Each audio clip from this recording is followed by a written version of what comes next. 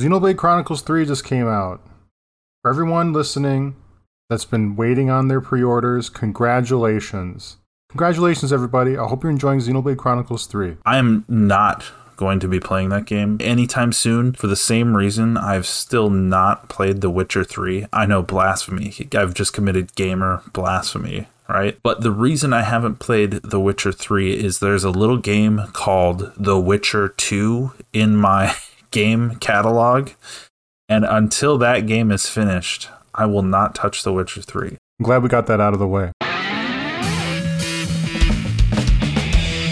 Hello and welcome to Here with 1,000 Potions, a gaming podcast where two 30-something gamers examine the storytelling and gameplay of popular niche RPGs. It's like a book club with violent robots that have names like Zebra, Onion, and Moist. Moist robots, Tyler. Moist. Hey, so I looked up Zebrai, or Zebrae, I don't know how you say it, but it's in the chapter. There's a section called Zebrai, and I found out, according to the internet, that's how you're supposed to say a singular zebra, and zebra is plural. Get out of here. Yeah, I don't know if I have to get out of here. That was 10 minutes on the internet, but so feel free to correct us in our Discord. Come visit us on Discord and correct us and tell us we're dumb. Zebra? Okay, zebras don't exist in this game. There are large, like, sickle-headed zebra-like things, but they have other names. Like, X, was it? Yeah, X. Yeah, this is a crossover between a section of the chapter being named and me Googling it. Jeez Louise. Anyways, this is Season 1. We're talking about Xenoblade Chronicles Definitive Edition. My name is Tyler. And I think I'm Nate. Yeah, I like Nate. We're pretty sure that's Nate. You're invited to join us as we do this blind playthrough of Xenoblade Chronicles. We just finished up Chapter 13, and we're going to talk about it. The Mechonis Field. Or as I titled Chapter 13, Fat Daddy Assassins. We can name it that. I like that. We don't actually assassinate anyone, though, and there's only one Fat Daddy at the very beginning, so this naming of the chapter falls prey to me naming it immediately as the chapter started. So maybe we'll give it a new title at the end of this episode. That sounds pretty good to me. Nate, how's it been, man? Good. We're going to be again releasing an episode a bit late.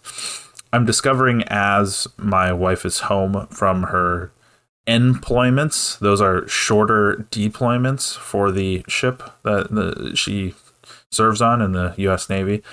I would think that I would have more free time when she's home because responsibilities can be split. But, you know, with wanting to go out and do fun things and get things done that you've previously been putting off, having to have relations 3 times a day, it all just becomes a lot and episodes need to get delayed. So we apologize for that there's another late episode, but she is gone now and I can just play video games all day again and I can record, and I am the ultimate gaming bachelor for at least another 10 days. Oh my goodness.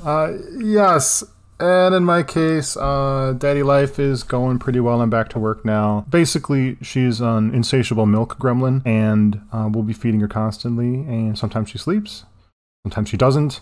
And we're just kind of rolling through the punches right now. I have family coming over on Friday from Texas and Arizona, coming to see the baby. They haven't seen him yet. And so we're going to be doing some fun family stuff. We're going to Together Farms on Friday night, a farm-to-table restaurant that's outside, and there's usually music playing, typically bluegrass, and there's pigs and cows you can pet, and a little farm store you can buy fun things from. It's a tasty, fun, rural experience. Not too far out of town. It's a good time. The chapter begins with a sweeping shot of the Alchemath Citadel. Dixon, Otheron, the Elder Pond of Machna Forest, and his entourage and a squad of Homs soldiers are all walking very purposely towards the throne room.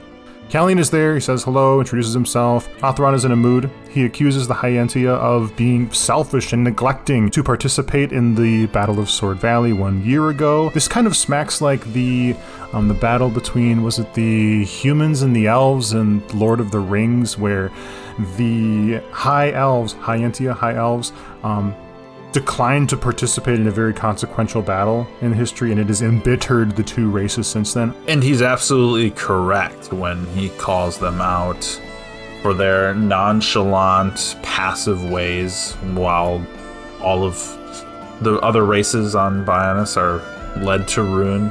He's not wrong by any means. And it's funny that the people who were the most passive and uninvolved are the ones like begging after just one incident, one little dust up and scrape on their giant sky tower. They're like, oh my God, we gotta do something. This is a tragedy. And like the Homs, Nopon, whatever the hell Dixon is, that race, they're all called there to participate because they had one little scrap of conflict in the last 10,000 years. Callian says the Hyantia have a change of heart. He's had a change of heart, and he's inspired by Shulk and the party, but Otheron checks that and says the Monado is equal to or greater in responsibility for Shulk's success, and so it isn't Shulk's bravery you're thankful for, it's the Monados. And I wholeheartedly kind of agree with this, because being in possession of a godly sword that does everything, it is the Deus Ex screwdriver as you described, that's a buff.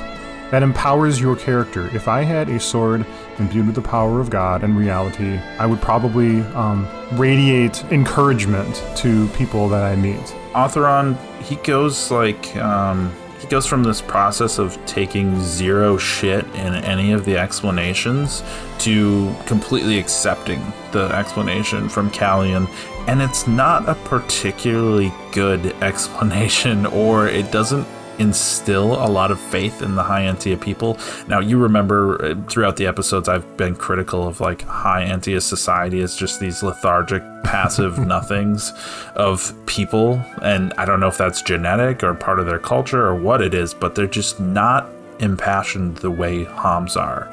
And so Callian, he says that they always believed that they could repel the Mechon if they wanted to. And it just turns out that after seeing this latest dust up, they were wrong. Now, if you think about that sentence, that's like what the kids these days call a self-report. The kids that play Among Us, I don't play Among Us, but I've grown familiar with the term self-report, in that you kind of illuminate the fact that you are the dumbass in the group, or you are the person that is the problem by your own words. And what I mean by that is the logic of saying, we thought we always believed we had the capacity to beat them, but we just chose not to while all of you Homs died. Just is it, if he said before, like, we really wanted to help you, but we knew that, this is a hypothetical, but like, we knew that we'd be giving too many lives and we wouldn't have much to contribute, or our own safety would be in jeopardy, or anything like that, that would be a somewhat valid excuse. But he straight up says, we always believed we could repel them and defeat them, and we just chose not to. Now we realize we're wrong. It's like, that would be a moment where I'd be like, all right, well, fuck you, dude. I don't want you leading a coalition of races when you just outed the fact that you don't give a shit about any of them. Mm-hmm. And who's to say they have the military prowess to be competitive in the fight? Anyways, Otheron and the Elder Pawn agree to join the invading force, and Dixon skulks out of the room. He says that something sounds like a pain in the neck, and I think he's implying the bureaucracy of conventional warfare. But Dixon gives Otheron command of the Homs forces, and then he says he must visit Shulk because he is part of the strategy of the attack. Callian has something he wants Dixon to tell Shulk, but you and I and the player are not privy to what that information is. Fade out. Yeah, and when it comes to what you just said about Dixon's weariness of the bureaucracy, this is the same kind of thing as, remember when I said that I thought Melia ascended to the throne like 3 times and she's still not on the throne, I thought that this like coalition of forces that are waging war and armies being formed and all of this stuff, I've thought like 3 different times that this is happening and there are battles being fought and territory being taken, but yet we're still in the throne room arguing over why we should fight together. Who the hell's leading this thing? Is it Dixon? Is it Othron? It was originally going to be Shulk and he refused like 4 times. And it's like, you know what? The High Entian bureaucracy sucks. They can't get anything done. They need to anoint their queen like 4 times. They need to start a coalition of forces multiple times and can't agree on who the hell's leading the damn thing. You got to give Shulk credit for refusing and just getting out there. He's about halfway up the fucking Mechonis' body at this point, and they're still back in the capital arguing. Yes. So something is going to come of this. I hazarded that there might be a showdown with the forces this chapter. That's not the case. Maybe the next one. We rejoined the conversation precisely where we were cut off abruptly at the end of the last chapter. Precisely. Dunban's follow-up question to why issue orders to kill your own son is the first words out of his mouth. So during the conversation, there's a question, Lady Meyneth, who was she? And the response is, the creator of Mechonis. Lady Meyneth fought the Bionis for us. Who was Lady Meyneth? The creator of Mechonis. You could say that she is the Mechonis itself. She's the soul of the Titan. This kind of matches your Cain-Abel theory. Yes, exactly. That you've mentioned a couple times. You're leading me to that? That was the next point I have under that. The creator of Mechonis, our previously nameless counter agent to my postulated Abel character. Now, we don't have a name for that Abel character. I'm making this guy up based on Xenogears, the game from 1998. But we now have an official name for that one of those 2 characters that I theorized was the original core creator / pilot of this giant Titanic creature, and Lady Meyneth is that. Now, we could get to the end of the game and find out I'm completely wrong on that theory, but that's what I'm throwing out there. She also plays this messiah role as well, because Mikkel in this conversation also says that Bionis almost wiped us out. Is that Mechonis? Is that Machina? I don't know. But the next thing he says is, and so Lady Meyneth fought the Bionis for us. Saved us from destruction. And we can go all the way back to when a soul transfer was initially performed on Fiora, where the person doing the soul transfer is saying something along the lines of Lady Meyneth is their only hope for salvation, or something like that. I'm not going to look it up, but... Dude, who was that person? I think it was someone that we are going to get an allusion to here later in this chapter, and we're gonna meet in the near future. Now, I don't know, because I ended the chapter at the end of the chapter. That's all I played. But we do get another name mentioned here soon after this conversation. Right. Okay, we'll hold on that then. We also get Egil's motivation out of Mikkel in this conversation here. Mikkel says, Egil never forgave the Bionis for what it did. Egil was a brilliant young man. Clever, strong, and kind to the less able. But he never forgave the Bionis for what it did. And he swore to take revenge. And what does he mean? I assume almost wiping out everybody on Mechonis. And now he has become unstoppable. Even Lady Meyneth can't stop him. He's holed up in the Mechonis capital. We assume that's in the torso or head area. Shulk feels sorry for him. And Ryan checks him. He says, don't feel sorry for him. I feel sorry for him. Oi! What are you talking about? Did you forget what he did to us? I haven't forgotten or forgiven. But Egil's clearly suffered a lot in his life. You don't feel any sympathy at all? All I know is, this stinks. Who cares what he's been through?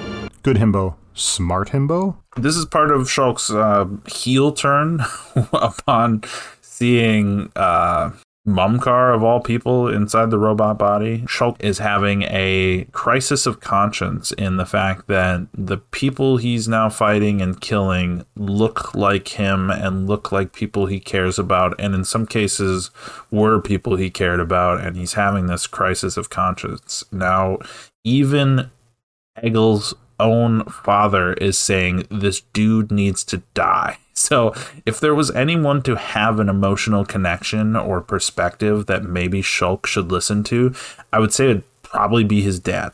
The conversation ends with Mikkel muttering the word Zanza. Then he says, in order to defeat Egil, you must restore the Monado's complete power. So because he muttered Zanza, is, quote, restoring the Monado's complete power mean aligning with Zanza? Is that codified as empowering Zanza? Are they one and the same? Just because you make a sword doesn't mean you are the sword, but maybe that's the case with here in the magical giant purple giant. Well, it's the question of, did we already do that, or is there another empowerment coming? Is there a Monado 3? Monado 3. Sure, why not? Next, we check up on Fiora. Lenata says she's had several organs removed. She says her immune system is compatible with Mechon. Her immune system is compatible with Mechon. I'm not going to bake my noodle on that. We're going to keep going here. And then Fiora says, just make it so I can fight alongside Shulk. Well, we need to implant a new circulation system, but we don't have a piezoelectric unit. This is our MacGuffin for the beginning of the chapter here. We need to go find a piezoelectric unit. I looked up the etymology of this word. Piezo means pressure, and electric, well, I think we know what that means. So it is a piezoelectric something is going to have an electric current on it caused by pressure or compression. I cannot give you a real-world example of a piezoelectric something, but that's what we're talking about here. They actually mention it a little bit in the dialogue here, is that she was previously dependent on her faced Mechon frame to pump blood through her body. And I think, a lot of things put significance in blood as a power. The Japanese people even believe that like blood type decides your temperament and who you are going to be. At least they did in history. They might not today in the development of modern scientists or development of modern sciences, but in old games from the 90s, you could find that when like looking up a character bio, it would always list blood type, because that was an important piece of information when displaying a character's temperament or alignment, is by listing their blood type on their character sheet. According to some brief research, this practice is called the blood type personality theory, or Kitsue Kigata, in Japan, in South Korea as well. So for fun, I thought I'd look up the traits for Nate and I's blood type. I, Tyler, have a blood type of A+. I don't know that Kitsue Kigata acknowledges pluses or minuses, but what I'm reading here is that the positive traits for people like me with the blood type of A is that they are earnest and orderly and a mild-mannered, conscientious type. And their negative traits are that they are stubborn, anxious, and easily stressed out. Nate's blood type, on the other hand, is O-, which means his positive traits are that he's passionate and creative, constructive in their communication, a born leader type, and that his negative traits are that he's selfish and uncooperative. This science, or pseudoscience, also matches compatibility between folks, especially romantically. In the case between Nate and I, the relationship between an A type and an O type means that they cover each other's weaknesses, but their differences may stress them out. We're just scratching the surface here, so don't take my word on any of this. Let's get back to the Fallen Arm. So just a little something there. But I think that they're kind of outing the fact that maybe it's Ham blood that provides that immunity to Mechon from the Monado, pre-Monado empowerment, when the Monado was shackled and could not harm Hams. Maybe that's in the blood then. Or the blood at least gives enough of a reference to homology to shut down the Monado. I don't know. But the suggestion is that plugging a Ham into the Mechon body, they filter blood out into the frame and then back in. And without that, this piezoelectric unit, maybe without the Mechon, she doesn't have the actual horsepower to circulate blood because like half the machine is missing in this case. So my document also kept correcting it to the pizza electric unit. Gnarly, dude. Pizza electric unit. I wish. We just need to give her a big pizza and she'll be fine. Blood pumps for pizza. The Teenage Mutant Ninja Turtles will validate that. You can be getting your ass kicked. You can be bleeding out. Maybe have an arm chopped off. Just eat a piece of pizza and you will be full health once again. Cowabunga! Cowabunga! Questing around. Did you do much questing around here before you... I did. As you picked up the piezoelectric unit? I'm finding that, like, I talk to people 3-4 times, and on the third dialogue, it will activate, like, affinity for the area, or I'll find a really random circumstance where somebody has a quest that I'm like, I've been here 4 times, and there was no quest. So they're giving me kind of like completionist anxiety in this area a little bit. So I've been doubling back and trying to do what I can to keep up to date. And certainly any quest that has a stopwatch on it, I try and slam out before moving on. But in some cases, they do necessitate you move on from the Fallen Arm Beach wildlife area in order to complete those quests. So I did as much as I possibly could here before moving on. A couple things I wanted to note from this area is that there is a Machina man who wants to become a Homs, and no one can answer if that is even possible, but regardless, I'm given a quest to collect various animal parts in hopes that he can become a Homs with animal parts. And apparently flamingo legs are a key ingredient to this. So I don't know, man.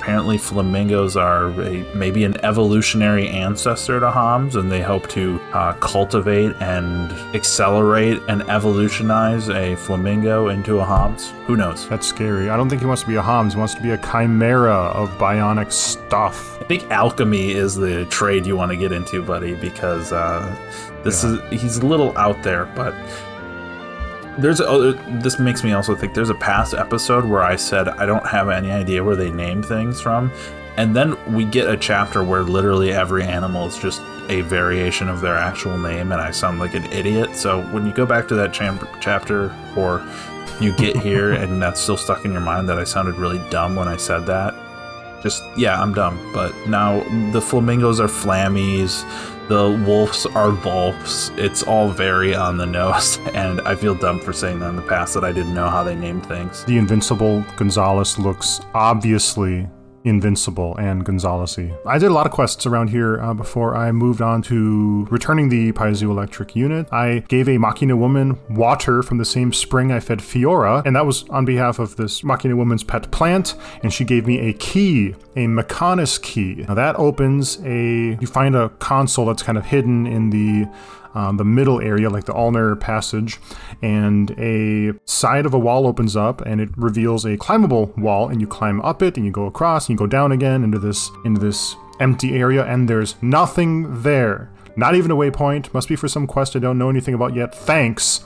Fast forward, I come back later in the chapter and I do a couple more quests, and I do pick up a quest in which Fiora can only pick up the quest from the quest giver in the Machina village, and that quest giver directs us to this place that I had opened up previously, and in there we pick up a red orb and we return it. It's the Oath sword from Carlos, one of the Homs in the village there, and for my trouble I get jack daggers, which are a nice weapon for Fiora, and we unlock rashness, which is Fiora's 4th skill tree.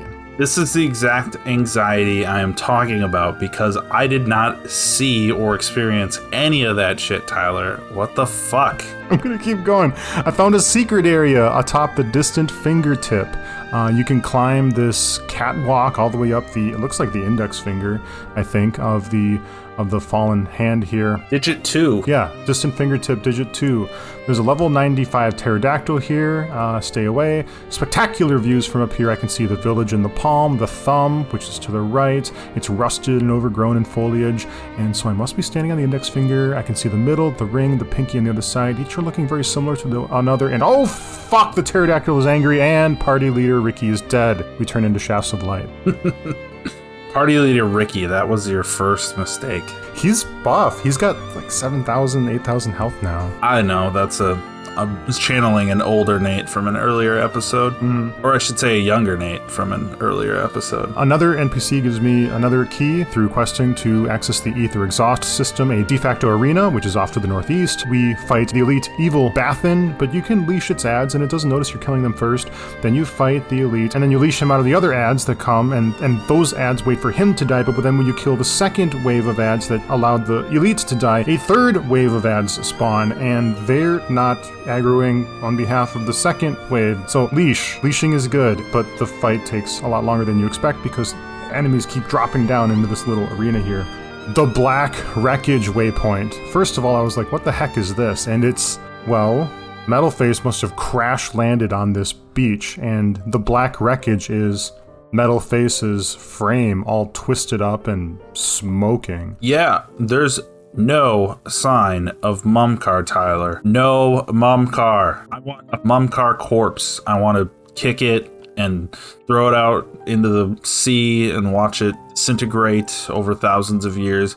I want to know that Mumcar is dead, and he's not going to show up in a later chapter saying something stupid and being an asshole, but no, we can't confirm that. I don't know, this chapter is about to give me trauma on bodies that just disappear into nothingness without a solid death confirm, right? I like death confirms. I don't like bringing characters back endlessly, and so this is disturbing that we don't have a confirmed Mumcar corpse here. Yeah, and it's strange that the folks in the Hidden Village have nothing to say about their fresh waypoint in their zone. They also complain that they can't swim very well. So if Mumcar can't swim, he's somewhere on this island fucking around doing shit. Better not be. I hope he got devoured by flamingos and crabbles.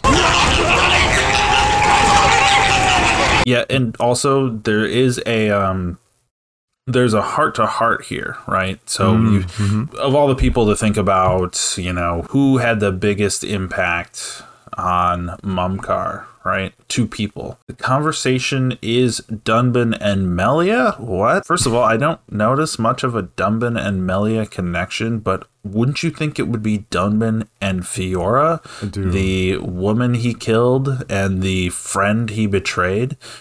Mumcar didn't have much of a story connection to Melia. He killed her dad, but he did that on a whim, and he doesn't know anything about her. So, I don't know. That's questionable to have a Dunban and Melia heart-to-heart on the Mumcar robot corpse. I agree. It'd be interesting to find out what that's all about. But that'll probably be for the end game. Yeah, unfortunately, I don't find myself leveling that relationship up easily. One more thing I want to mention about the Black Wreckage is, Nate, we talked about this offline here, how we think that Black Wreckage could have been Metal Wreckage, and that maybe it should have been Metal Wreckage because, well, we've discussed that Metalface was originally in Japanese Blackface, and so maybe the phrase Black Wreckage is mixing the two translations. We're sure Blackface isn't acceptable, what Black Wreckage is, and the localizers didn't ask themselves why they would call this waypoint Black Wreckage featuring Metalface's corpse. It's one of those things that if we really hadn't had that discussion, I might not have immediately made the link, except,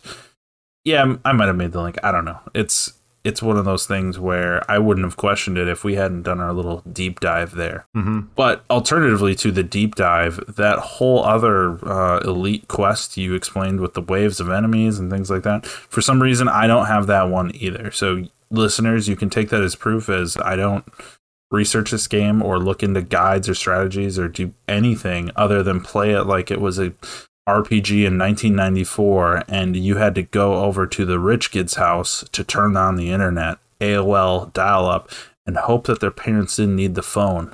Or you could call a helpline. I think Nintendo Power had like an honest-to-God helpline. Wouldn't that be awesome to be, like, imagine it's 1996, and you're sitting at the phone at Nintendo of America, and you're answering the phone for like 8 and 10-year-olds asking questions about Super Mario World and Mega Man X and how do I beat this boss and Final Fantasy 3 and all that nonsense. There's a Netflix documentary where they have a short segment on the Nintendo helpline. Oh my god. Before we get any further, Nate doesn't mention what this series is, and so I'm going to tell you now that this is High Score, a docuseries that you can watch on Netflix.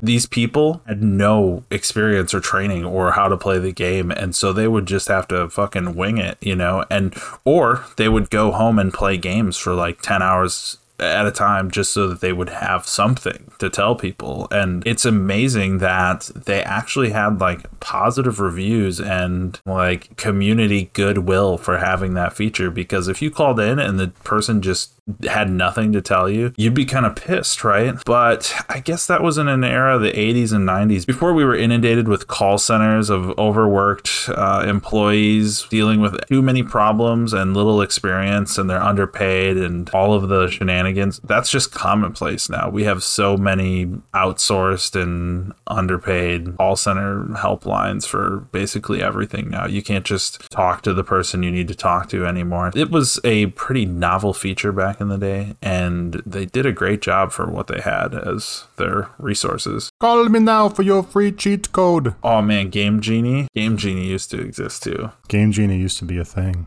Now we don't have Game Genies no more. There would be just games you straight up could not beat under any circumstances. Game Genie was your only hope of ever seeing the game in its totality. Battletoads? Yes. Even the original Ninja Turtles arcade game on NES, I think the furthest I'd ever get is like that New York snow level, and I would just be at my complete limit. Like lives were gone, continues were gone.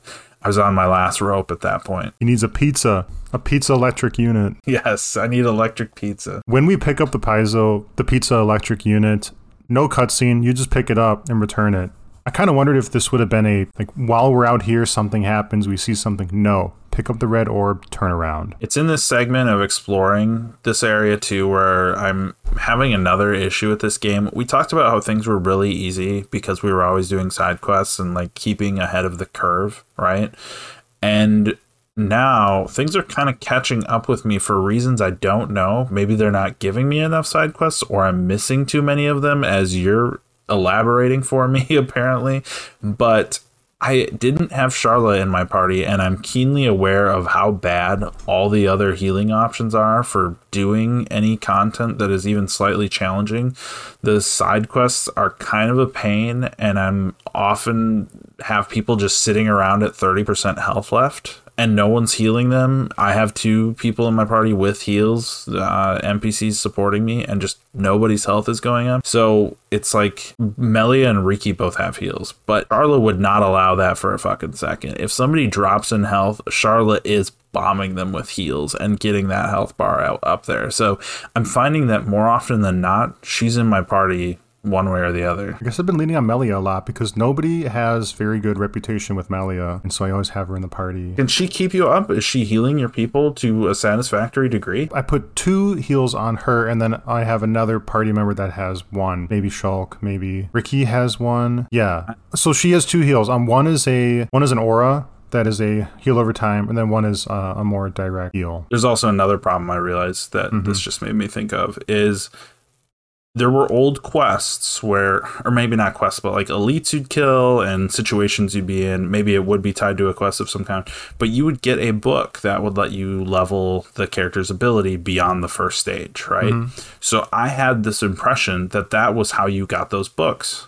But I'm now finding that shops just have them in there for purchase.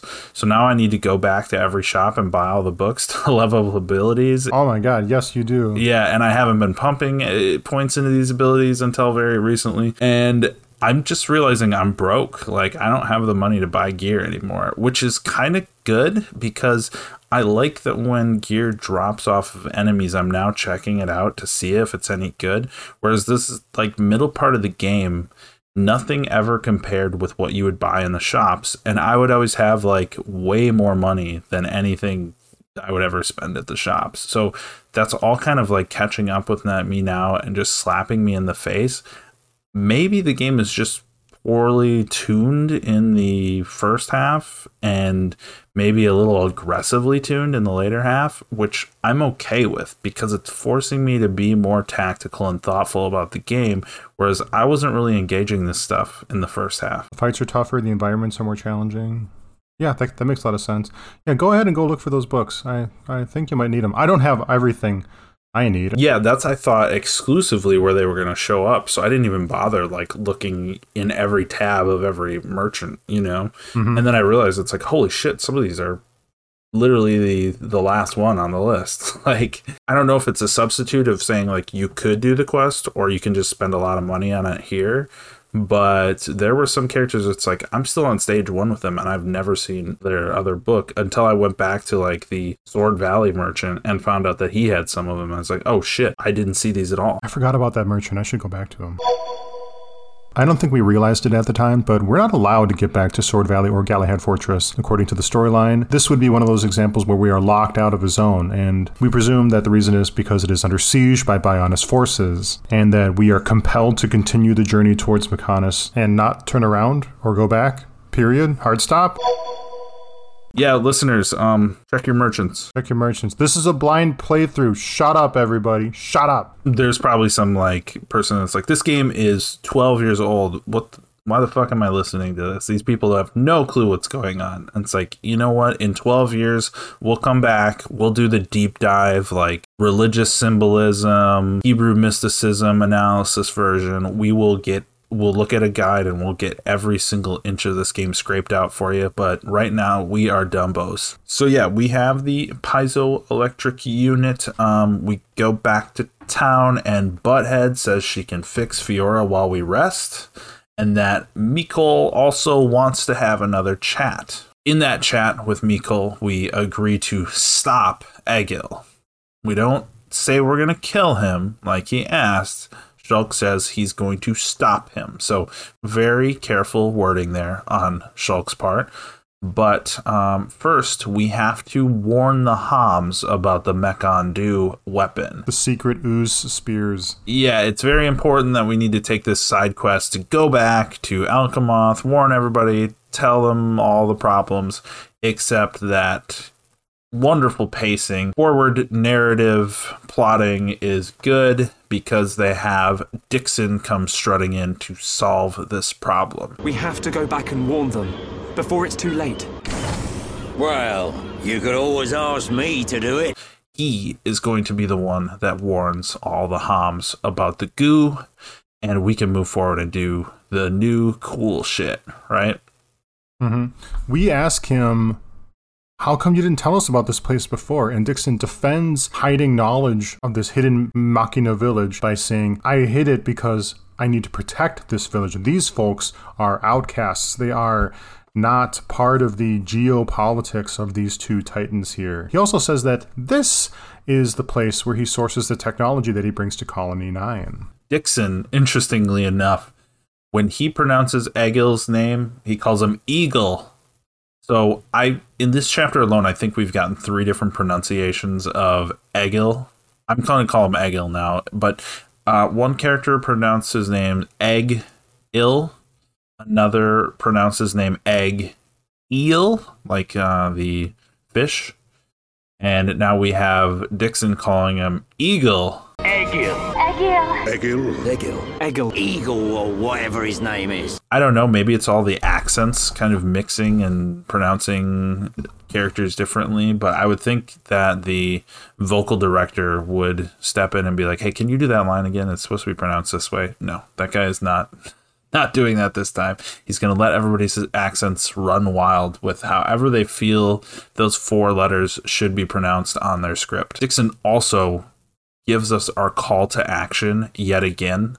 He's one of the prime suppliers of the call to action in this game. So he tells us don't go back and warn people. He'll do it. We got to get up that Mechonis leg, go kill that guy, do our thing. Any sort of obstacle or obstruction, that's redundant.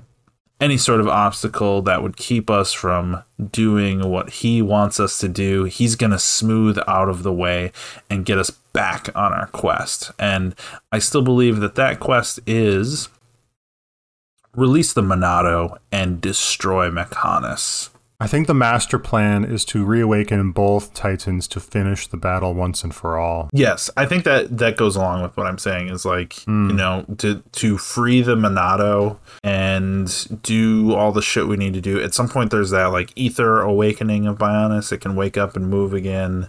Previously I thought Dixon was Zanza. And we had some revelations that maybe he's not Zanza, but he's Zanza-esque or Zanza-adjacent in that he's incredibly old. So to the point where the High Entia have known him for thousands of years. So I'm still in that zone of Dixon's a manipulator. He also says, hesitate in front of Egil and you're a goner. And I think to myself, that might be true. Never mind that we've defeated him once already, and he always squanders every advantageous position he finds himself in. I see him and his forces fleeing, running away from my little puny homebody and tiny red sword all the time.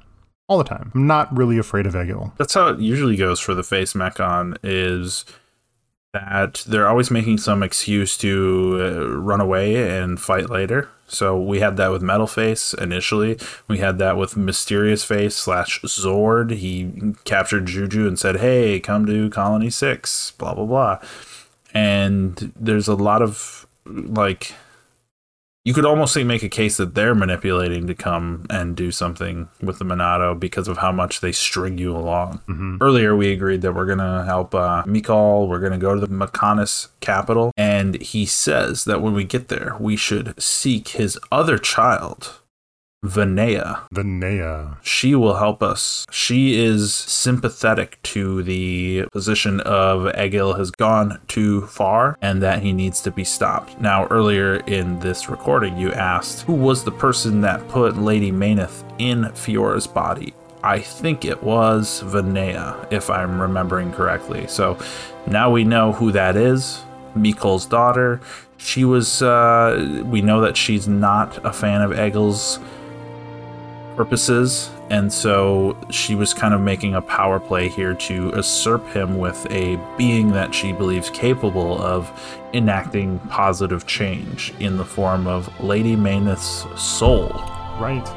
To give a quick point, this is a very Xenogears development in that within what we once perceived to be a singular power structure, there are now 2, 3, 4, who knows, different parties vying for their own ends and purposes within the same power structure. So within Mechonis, you have Egil, who is the leader, but you have Lady Mayneth, who is its founder. You have Mikal, the previous head of the Machina people, but now ousted by his son, and you have his daughter still in the mix of leadership, but trying to secretly usurp that power with the power of another. It's all just this twisting structure of opposing forces within the same power structure, not even counting the power structures within Bionis at all, of all the High Entia, Homs groups, etc. This is just within Mechonis. There are these dueling forces, and it's pretty fascinating. And if in the past I've ever used the word mess to describe this, it is definitely not that. It's carefully plotted out, and it makes a lot of sense. So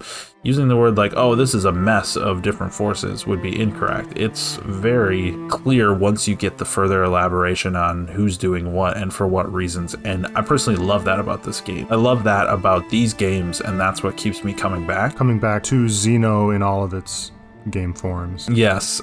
The fact that this game is succeeding in delivering at least a portion of the things I loved about Xenogears is really enjoyable. Mm-hmm. Yeah, it's nice to get to some of the revelations that we've been hinting at all along here. It's really nice. Yeah, and it's something, I don't know, maybe you feel the same way, but in seeking out experiences of classic Final Fantasy in modern Final Fantasy, you're often left disappointed in some cases, and I'm pleasantly surprised that this doesn't disappoint in delivering what I've loved about the Xeno series at large for the most part.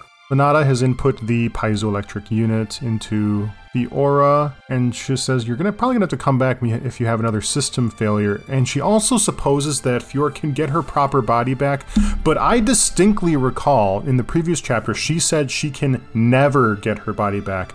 Post-production Tyler, play those two quotes back to back and see if they are in conflict with one another. The first one's like, it's impossible, and the second one is like, well, it's impossible, but I'm gonna figure it out. She will be stuck with this body. I cannot restore her flesh and blood Hom's body. Theoretically, it might be possible to use your genetic information to regenerate your missing organs. By the way, both of these quotes are from the same chapter.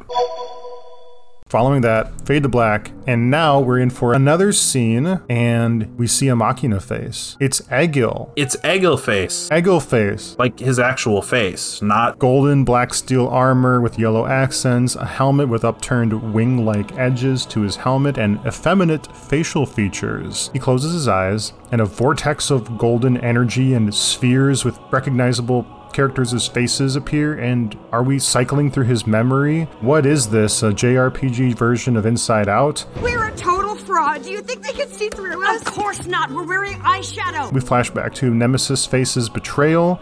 The scene has a golden sepia tone tinge to it. He asks himself, why did she betray me? And that light? No. It is not possible. It must have been the remnants of memories from her former life that made me lose control. Memories, and then a Mooncar golden ball memory appears. Memories limited Metal Face's potential as well. In order to be successful, we must erase Face Mechon Pilots' memories completely. We are going hard into just wiping their brains and making them slavish super soldiers on behalf of Egil here. Yeah, and this is kind of a little bit of a contradiction in and of itself again, because in a previous chapter he said the faces aren't all that useful to him now because they're not immune to the Monado.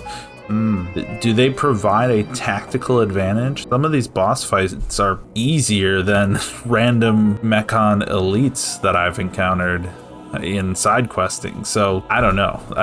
He's specifically on this trend of now torturing former Homs to remove their memories and make them better soldiers for him, but by his own admission he said he doesn't have much use for them anymore. So is he just kind of working through his backstock? Does he have a warehouse full of things he can't move like Walmart these days, that it's just he's gonna slash prices, slash memories, get them out in the field, watch them get their ass kicked, and move on to the next iteration? I think you're precisely right, because he does dust off a new based Mechon here. A Sharla memory ball appears, and Egil says that another face Mechon has strong memories of her. We know where this one's going. We do. We've been waiting for this since chapter 3, I think.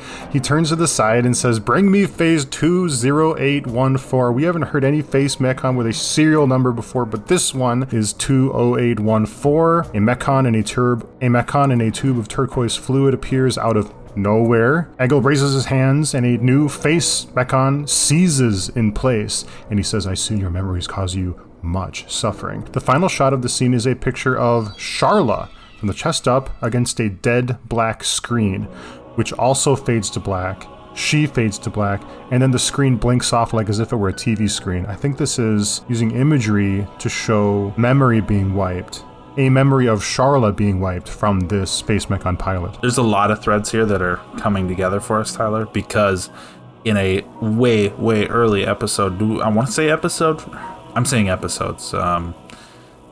Chapters. I don't remember what chapter it is or what episode it is, but early in our career here on the podcast, we had an episode with Gadult being seemingly killed in the ether mines below Colony 6, yet we never saw a body. Yeah. Yep, and so you know where I'm going with this, but it also leads into a point I made minutes ago of we never saw a body of Momkar. Always show the body, or I'm gonna be left wondering. Show me the body. Show me the body. Yeah, exactly. And that it's one thing within American media or like soap operas or whatever, Western entertainment, but especially in anime, you need to see every cell of that being be disintegrated into nothingness. Even if you chop off their legs, put a knife through their heart, cut out their eyeballs, and set them on fire, that is not enough. They will come back. There will be like nanomachines that reconstitute their structural integrity down to the cellular level. You need to obliterate them, every single particle, one at a time, in front of our eyes, or that character's coming back. We used to get that in final bosses in old school Final Fantasies. Kefka, Exdeath, Zeroma, Sephiroth too, they would, at the end of the final phase of the final battle, they would disintegrate one pixel at a time, or row of pixels at a time.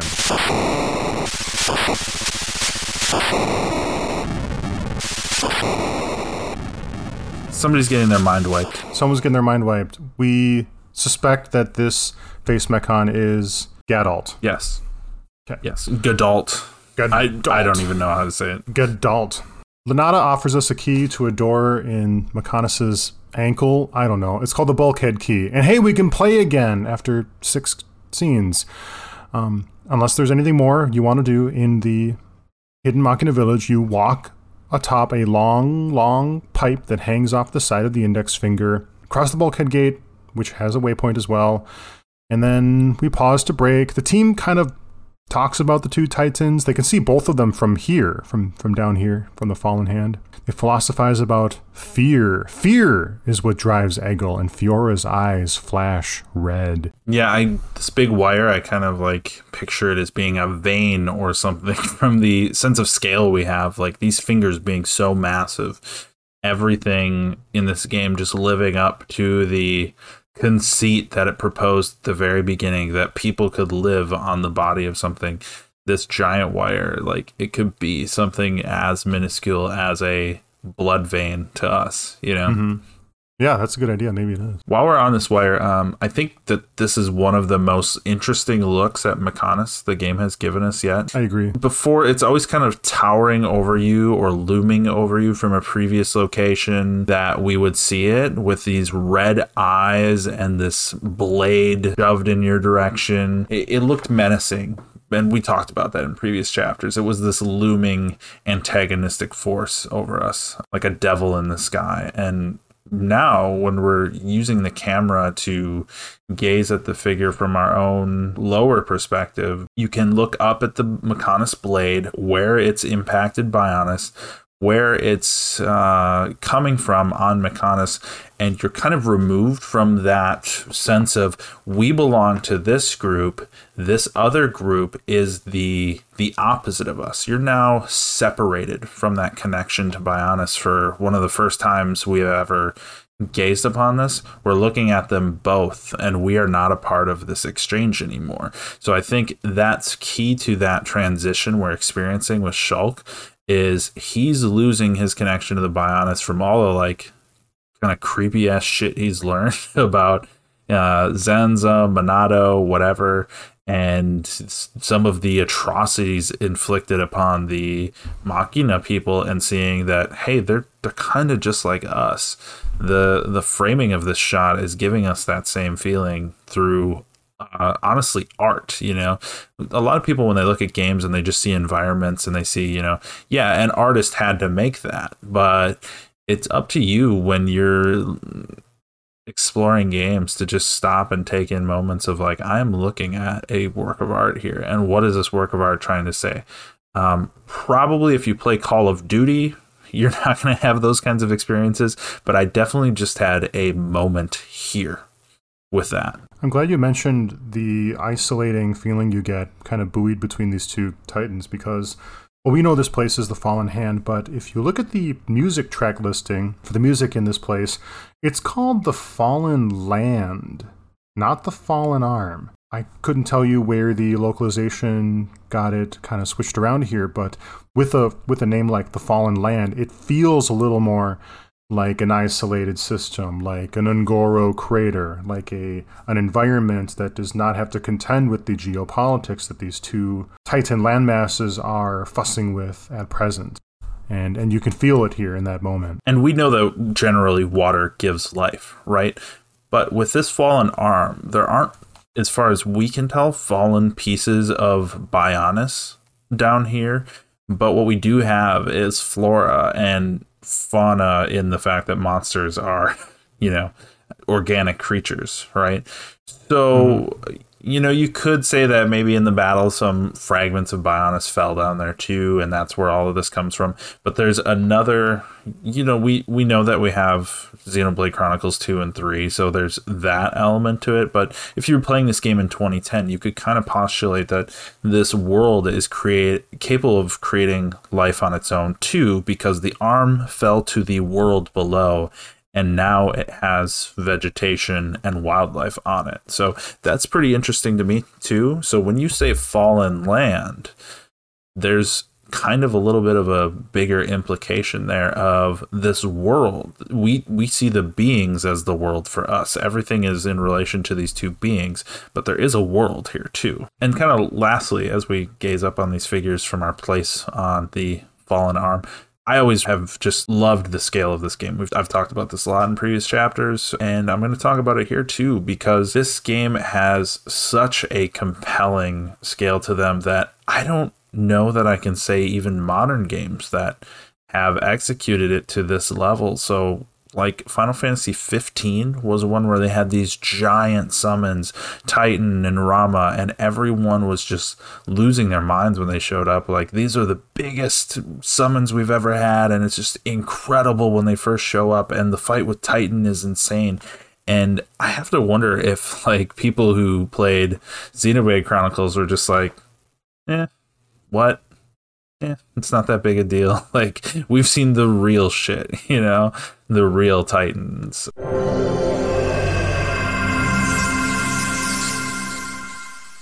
Just like that mighty blow Bionis dealt to Mechonis, we're slicing this episode in half right here, right where it counts, right at the elbow. Join us next time where we're going to get into the bulk of the playable sections of the chapter when we explore the Mechonis field, a very different zone than what we're used to here. Thanks for listening. We'll see you next time. Bye-bye.